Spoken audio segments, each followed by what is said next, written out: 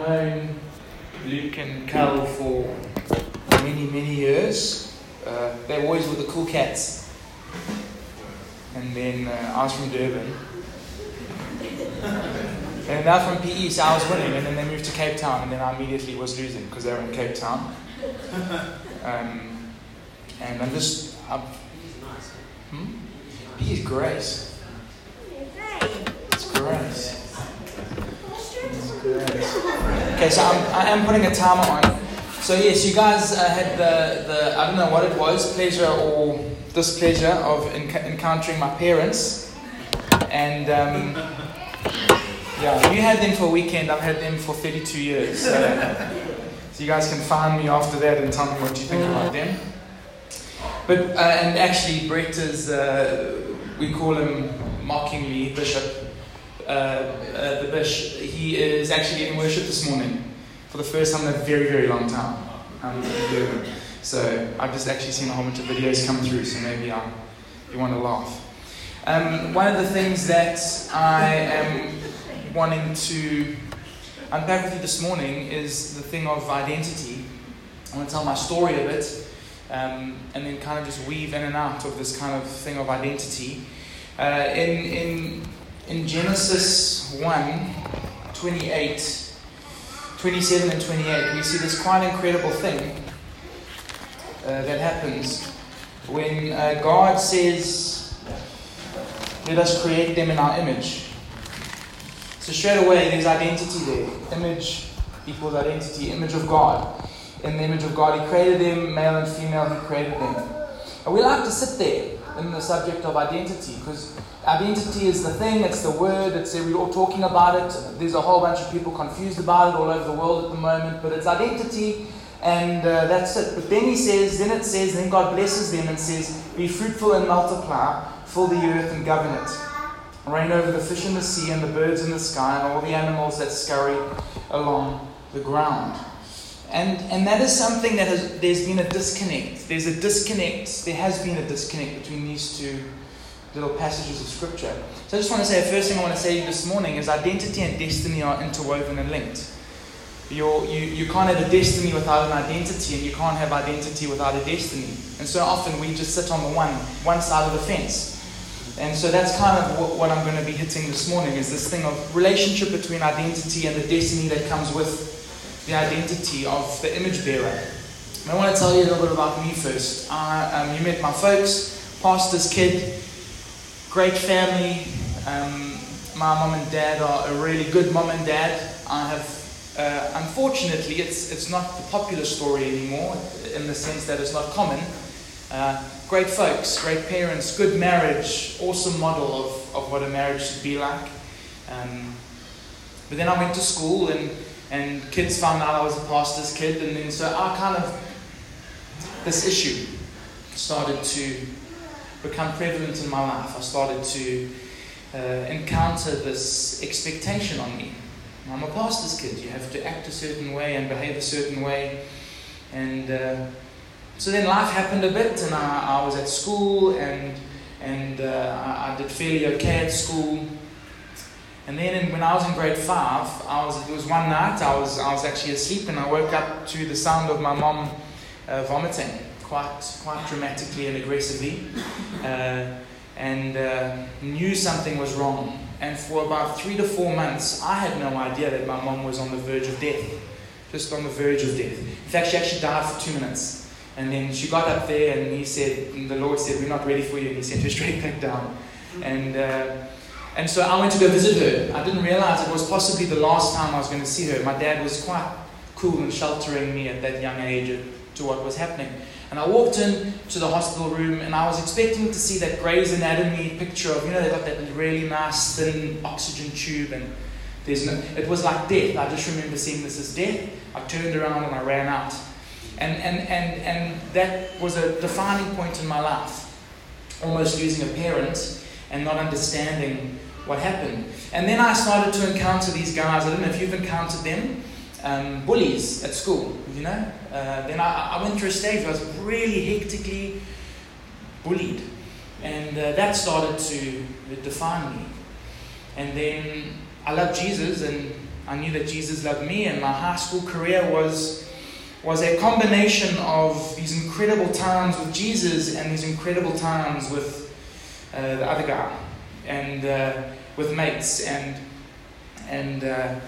getting involved in not hectic stuff, but just not really walking the walk that I should have been walking.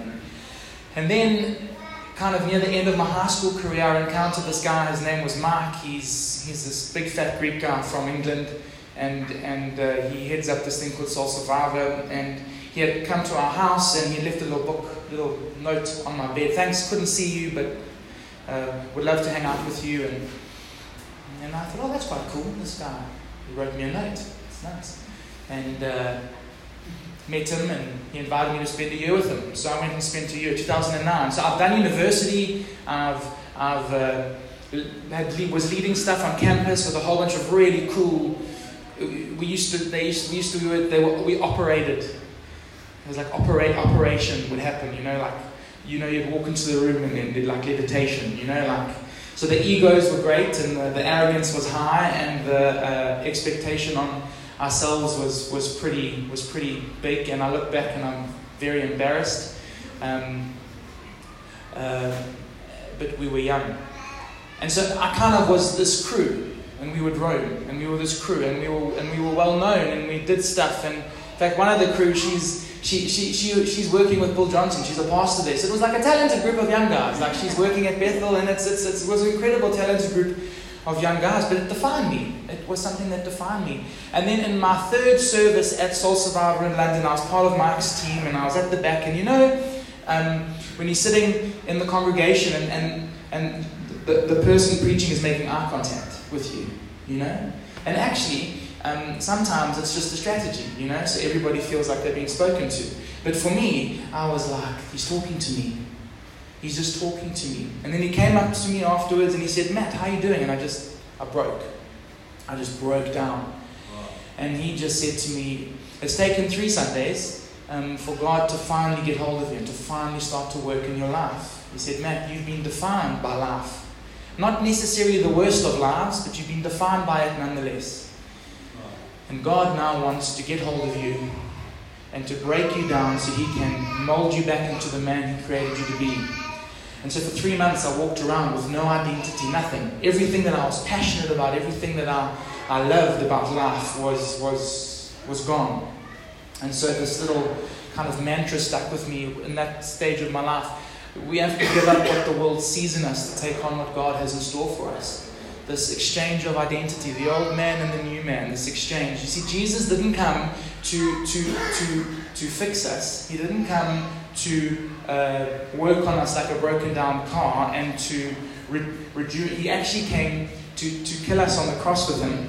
Our old selves in Romans talks about that. And then new identity. He doesn't come to, make a few changes to the old identity. He comes to give us a brand new identity. The new creation life. And so that was kind of this process. And so for me, giving up what the world sees in me to take on what God has in store for me, and it was this kind of caught in between these two worlds, and then finally understanding, actually, this is what God has for me, and I'm there. I'm breathing because He's King and I'm not, and He likes it that way. I do what I do because He's given me stuff, not because I'm good at it, not because I'm naturally good at it, because He's graciously given stuff to me. And so that was this part of my life. And so then in Luke 19, you encounter this incredible moment where Zacchaeus is hiding up a tree. And I don't know if you've ever noticed, he was up the tree. I don't know if you've got mates and someone's famous and you all wanting to go and see the famous person. Your mates are going to make room for you in the crowd. He was up the tree because no one liked him. He was up the tree because no one was making room for him in the crowd. He was short. You're going to let your short mate get to the front, aren't you? When there's someone famous. No one was friends with this guy. In fact, when they talk about him, they talk about him as the notorious sinner. He wasn't known as Zacchaeus to his little community. I mean, he had earned it. He was a bit of a chop, but he nonetheless still wanted to see this Jesus guy. So he climbs up the tree. Jesus comes down, and it's interesting. Jesus calls him Zacchaeus.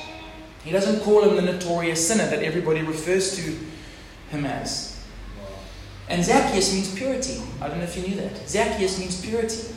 And so actually, to everybody else, the notorious sinner, he was corruption. He was theft. He was political, we know, we understand that vibe. We understand that. We have good context for that kind of person. And Jesus says, purity, come down. Jesus saw the man he created, not the man that the world had defined. And he called him. He called purity down. He said, purity, you come down here. I'm coming to eat at your house today. And no one could understand that. They still called him the notorious sinner. So his identity was purity, but his destiny was generosity. Because he basically gave away all his money. And you see, that's the thing that we battle with. We battle with the destiny side of things. Sometimes we get the identity. We've got great songs, good theology about identity. But how do I walk my life knowing who I am? That's where the rubber meets the road. That's where we start to encounter our humanity and our trying to get through this life. So Abram was an old man. Couldn't have kids. Abraham was the father of many nations. Moses was a stuttering royal murderer. Moses was the salvation for Israel. David was an adulterous murderer. David was a great king. Rahab was the prostitute. Rahab was a hero. Zacchaeus was a short, sinful, corrupt little tax collector. Zacchaeus was pure and redeemed and generous. Saul was a murderous Christian hater. Paul was the greatest of apostles. The common denominator was Jesus stood at their tree and called them not by what the world had labeled them as, but at the people that he had created them for. And friends, that's what we've got to understand. That's what we've got to grasp in 21st century living in metropolitan urban environments. We've got to understand that there is an identity that Jesus is constantly calling us to. And as a result of that, there's a destiny that we've got to walk out. You see, the grace that finds us where we are is not content to leave us as we are. The grace that finds us where we are is not content to leave us as we are. See, we have the saying, there's this vineyard saying, come as you are. Come as you are. And we use it, all the churches with all the cool kids and all the churches with all the acceptance and all of the not so conservative vibes to them. Come as you are. But what we forget to do is add the comma and say, but don't stay as you are. Because Jesus calls us to an identity that results in a destiny of walking it out. Our destiny is new creation living. New creation life is like a second language. So I want to just stop here for a bit. I want to talk about what it means to have a second language and a little bit about our mother tongue. Okay? So your mother tongue is normally something you know. It's a language that you know. You've probably never reflected as to how you've learned your mother tongue. As little humans, we build up highly complex networks, habits, mental, physical, and all of these things manifest in the multiple ways in different life situations. Early stage of life, there's an enormous amount of grammar and syntax and vocab. It's being assimilated all the time.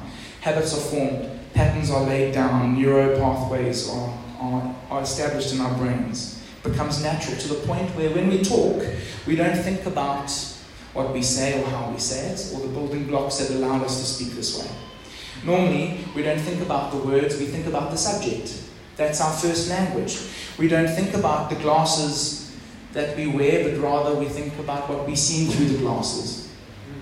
But then when it comes to second language, now I was useless, I'm Durban, English, nie Afrikaans, nie, okay? That's it. That's all I've got. And this is a much more complex process. We are no longer in the biological, natural, developmental stage of our brains. This is no longer a natural process. I want to learn Italian. So we have to now learn all the syntax, all the grammar and the vocab. And when we learn the structure of the sentences and we master the little nuances and the metaphors, it's really hard, but it's worth achieving. And it's a goal of getting to that point where someone will finally say they can't tell the difference between you or the local of the language you're trying to learn. Remember, it's not natural to get there, but we can work at it. That's, for me, our destiny. Our identity is given straight. Our destiny, we've got to walk at. We've got to make those choices. We've got to be faithful with the things that God has put in our hands. We want to be at home in the place where this language is spoken, where we can read and appreciate the local newspapers and the poems and order the croissant in the right language. We want to acquire, and acquiring these habits is what is this process that we go through. The greatest compliment is that you're mistaken for a local. That's the best deal when you're learning this language. See, new creation life, this destiny that we live, requires us to learn a second language. Because we are born into this world as sinners. We're born into that. And so we've got to learn the second language once we've been given this new identity. And our goal is to learn it. So we don't wait to heaven to get to speak this language. We don't have to wait to speak this language when we get to heaven. We spend our lives on earth speaking it, to announcing it to those around us. We don't become fluent overnight. We know that. It's a process. It's our task. And this is why we need to be strong and immovable in these moments. And we are strong and immovable by knowing who we are. Our identity is secured immediately in Jesus. We walk out our destiny daily. Day in and day out. Heaven is important, but heaven is not the end of the world. The New Testament is not terribly interested in people going to heaven. It's very interested in the life of heaven coming down to earth through you. And our identity for too long has been waiting room as a nice person for heaven, as opposed to having the authority and actually the audacity of calling the life of heaven down onto this earth. And we do it naturally. Naturally. It's part of who we are. Our identity becomes natural. We reach a point, that second language, where we no longer have to think about it. We no longer have to prepare for it. It is second nature. But that doesn't mean that there's not some work to get there. In 2009, a guy called Captain Chesley Sully landed an Airbus A320-214 in New York's freezing Hudson River following a bird strike which induced to the loss of power in both engines. Now, I am petrified of flying. Sweaty palms neck St. James, landing, takeoff. Doesn't matter what I've taken or what I've smoked or whatever it is to calm me down to get onto the plane. The hands are sweaty and I'm petrified. So I like playing stories that kind of educate myself to conquer my fear. So let me just explain to you what happened in this incredible moment. All 155 passengers and crew survived. Flight 1549 just was a little bit more rocky than usual. So in 2 to 3 minutes, this is what Sully and his team had to do. He had to shut down the engines. Okay? He had to set the right speed to allow the plane to glide. The nose needed to be kept down, but not too down for a dive, but not too shallow for a stall. Disconnect autopilot. Override the flight management system. Activate the ditch system, which is to close the vents so that the water doesn't enter the plane. Glide the plane with a fast left turn so that the plane was facing south, so when it landed with the flow of the river. Straighten the plane. Lift the nose back up. Just a small matter of then landing 60 tons of metal with humans inside on moving water. And he did it in 2 to 3 minutes. Everything he had learned in his life, all of the preparation, everything that he had invested in, allowed him for 2 to 3 minutes, second nature kicked in. He didn't think about it. All the interviews that just happened, he just did it. Everything that he had worked up into that moment allowed him to calmly, succinctly, and cleverly, strategically land this plane, an impossible task. We've seen in the last couple of months how impossible that task actually is when something goes wrong in a plane. And he did it. Now friends, that is what our walk with Jesus needs to be like. So second nature, we're not thinking about it. So second nature that we are so prepared for the moments, all the investment, so that when the moment comes and when we are encountering the sick and the poor, that we can be like Jesus in those moments. And so how does this happen? How does this identity that we so desperately long for happen in our lives? So we can go and read all the theological manuals, and we can go to all the lectures we want, and they will unpack Romans excellently, and they will explain to you how you died on the cross, and Jesus was like, I don't like where you like, so I'm going to kill you with me on the cross, and then we're going to start again, and we're going to run out the grave, and all the theological implications of that. But for me, the most beautiful picture of this entire process, of this identity that gets given to us, is in John 20:22. Okay?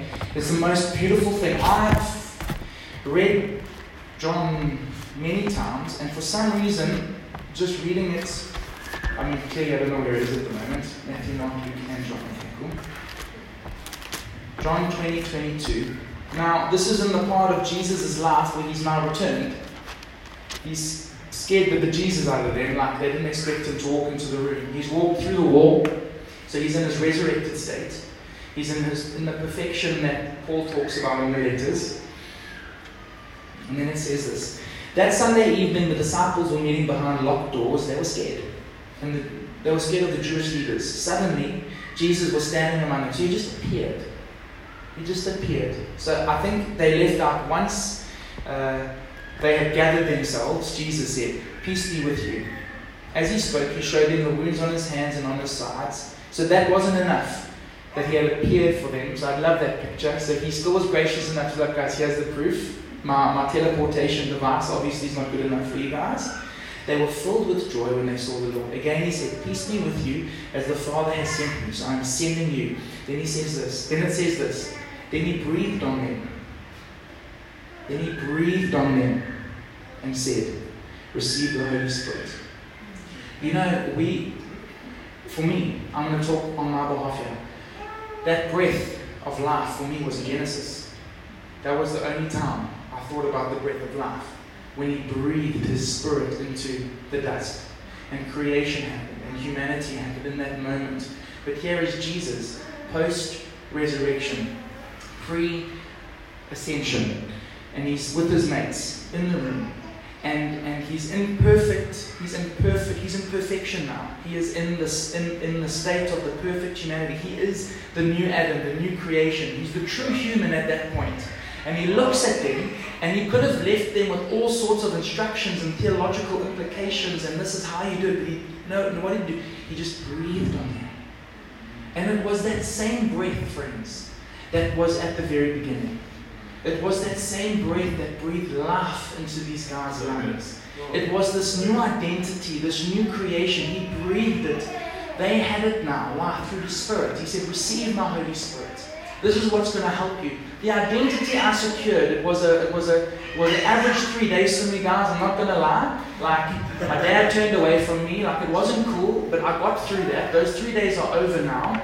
And I want to breathe this into you. And I want you to know that your identity is secure in me. Your identity is sorted. It's done. It's dusted. Done and dusted. Sorted.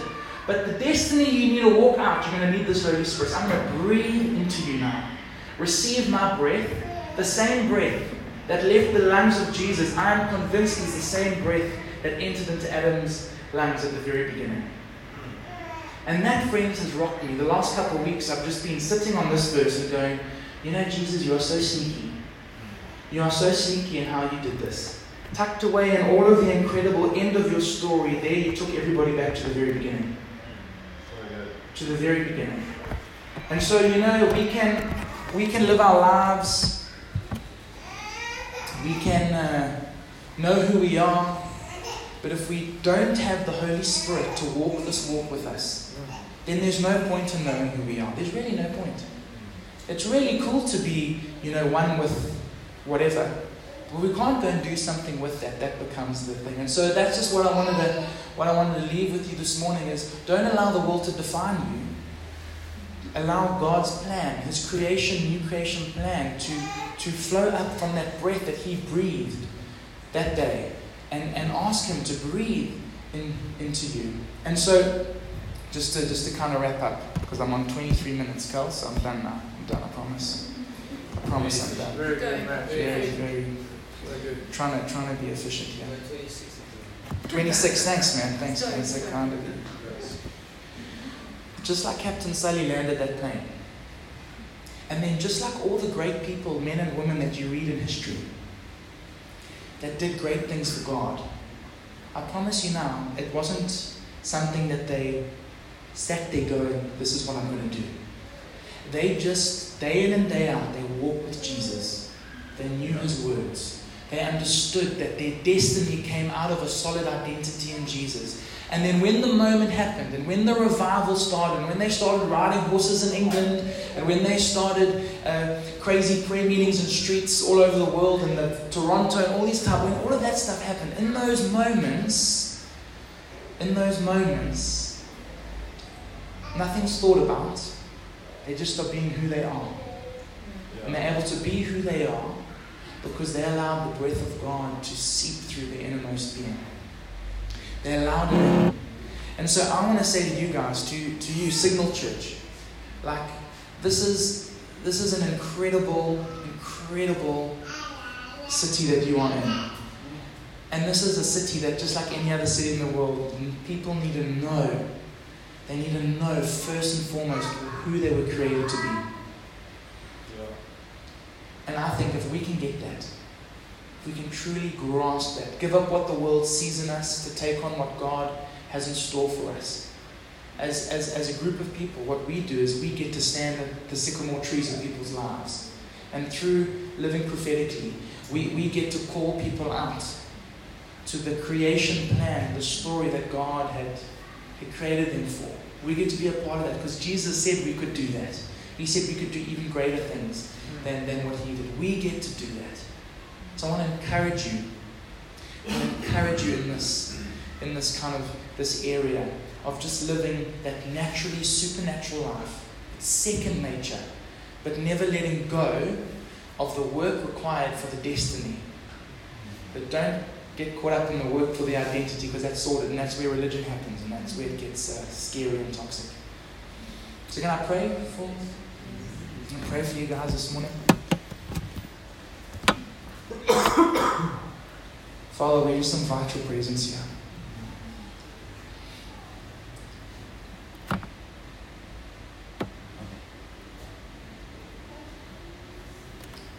Come, Holy Spirit.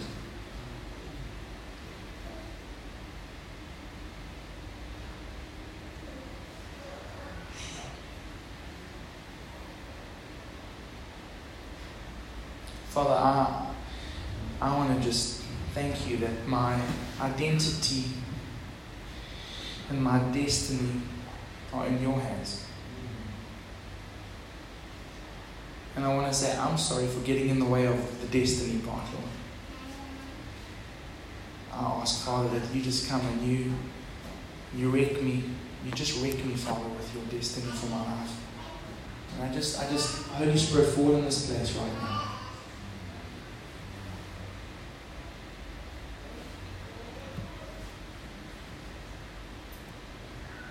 During worship, I had a picture of a little bit of a graphic one, but someone's like a body, like a face, and then the lips had been sewn shut. The lips had been sewn shut. And I just felt that there's someone here this morning, or maybe a few people here this morning, that you feel like life has sewn your lips shut. Your ability to proclaim, to believe in what you proclaim, the whole process of what it means. Life has sewn them shut. And I feel like God wants to sort that this morning for you. And I feel like there's someone here who has done really well with their walk with Jesus in their room, quietly. And I feel like Jesus is saying to you this morning, enough of this is an encouragement, it's not a heavy thing. Enough of your quiet Christianity. I want to start to hear you shouting my name on the streets. That's my story. I wish I could shout more about Jesus, be more noisy for Him. So just those two things. Quiet, you want to kind of shift from this kind of quiet, personalized Christianity into this others first, loud. And then if you feel like your lips have been sewn shut by life, I feel like God really wants to meet with you this morning and to deal with that and to breathe life from the inside. So I don't know how we do that. If that's you, our eyes are closed. I'm saying all the right. This is a safe space. Your eyes are closed. But if any of that is relevant to you, then we would love to just pray with you. Stand. Yeah, if we stand, there we go. We just all stand.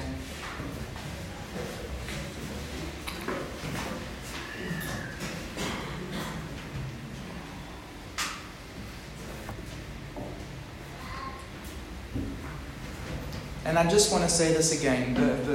Jesus wasn't terribly interested. He wasn't terribly interested in people going to heaven.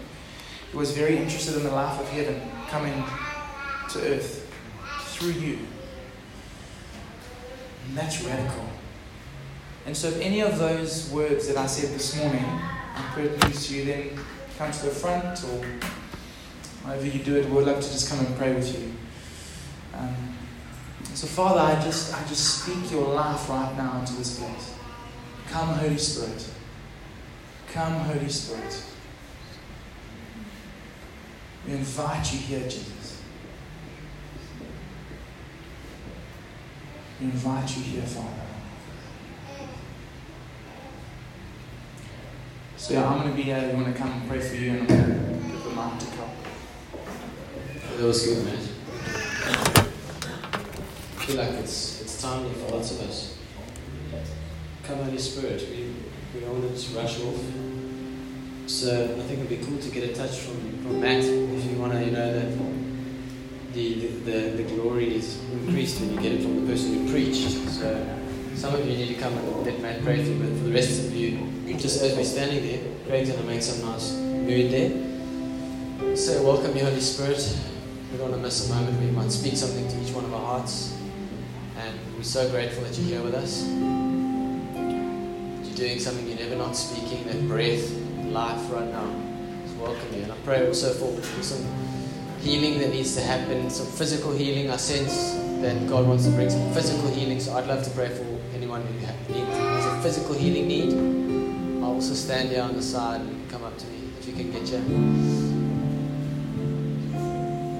Yeah, let your presence just overwhelm us for a couple of minutes, Holy Spirit. Just overwhelm us right now. Just come. Just overwhelm us with your presence. We want to be aware of you. We don't want to rush off. Just come and speak. Come and do what you do. Move among us. We love to be with you. We miss your presence when we're not together like this. So come and be amongst us right now, Holy Spirit. Yeah. And if any of the stuff that's been asked to pray for is not what's going on for you this morning, just stand there where you are. Just say, Father, this has been so good to just be with you right now. And you know what's going on with the Father and your relationship. Just take a moment, begin to speak, begin to really want to strongly keep encouraging everyone to actually say words. Don't just think thoughts. Speak things out, because they begin to become bricks. They get more solid. So as you stand there and you're just beginning to drink of His presence and hearing His voice, just respond with words. Just whisper them out, speak them out.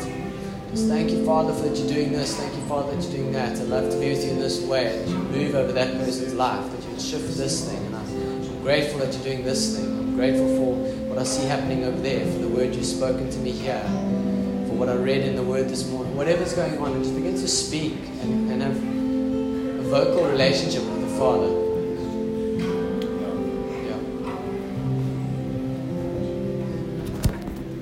I also just felt that one of the things the Lord wants to do in terms of our destiny is when He releases that breath, there's so much life that He imparts. And I feel like for some of us, myself included, that sometimes we look at our lives, or we try and work out our destinies, and there's areas that look like they haven't progressed or they've died. And I feel like the Spirit wants to breathe life into those areas. And I feel like for some of us, in some areas of our hearts, we can be a bit like Zacchaeus, where we know our shortcomings, or where we're defined by what others have said about us, or where the enemy's come in and lied, and we've agreed with that lie, and we've allowed sin to corrupt or defile something in us. And I feel like as Jesus breathes that breath, it's like what Matt was saying, He speaks purity into our lives. And in the very place where we feel defined by something that is the opposite of purity, it's the breath of Jesus that releases that purity and enables us to come down and walk with Him. So Holy Spirit, I invite you to come and breathe your life and your purity into our hearts. That our destinies would be firmly based on your word over our lives. So maybe just take a deep breath in.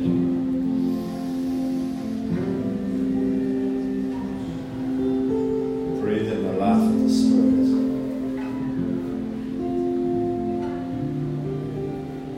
Maybe for some of us it just means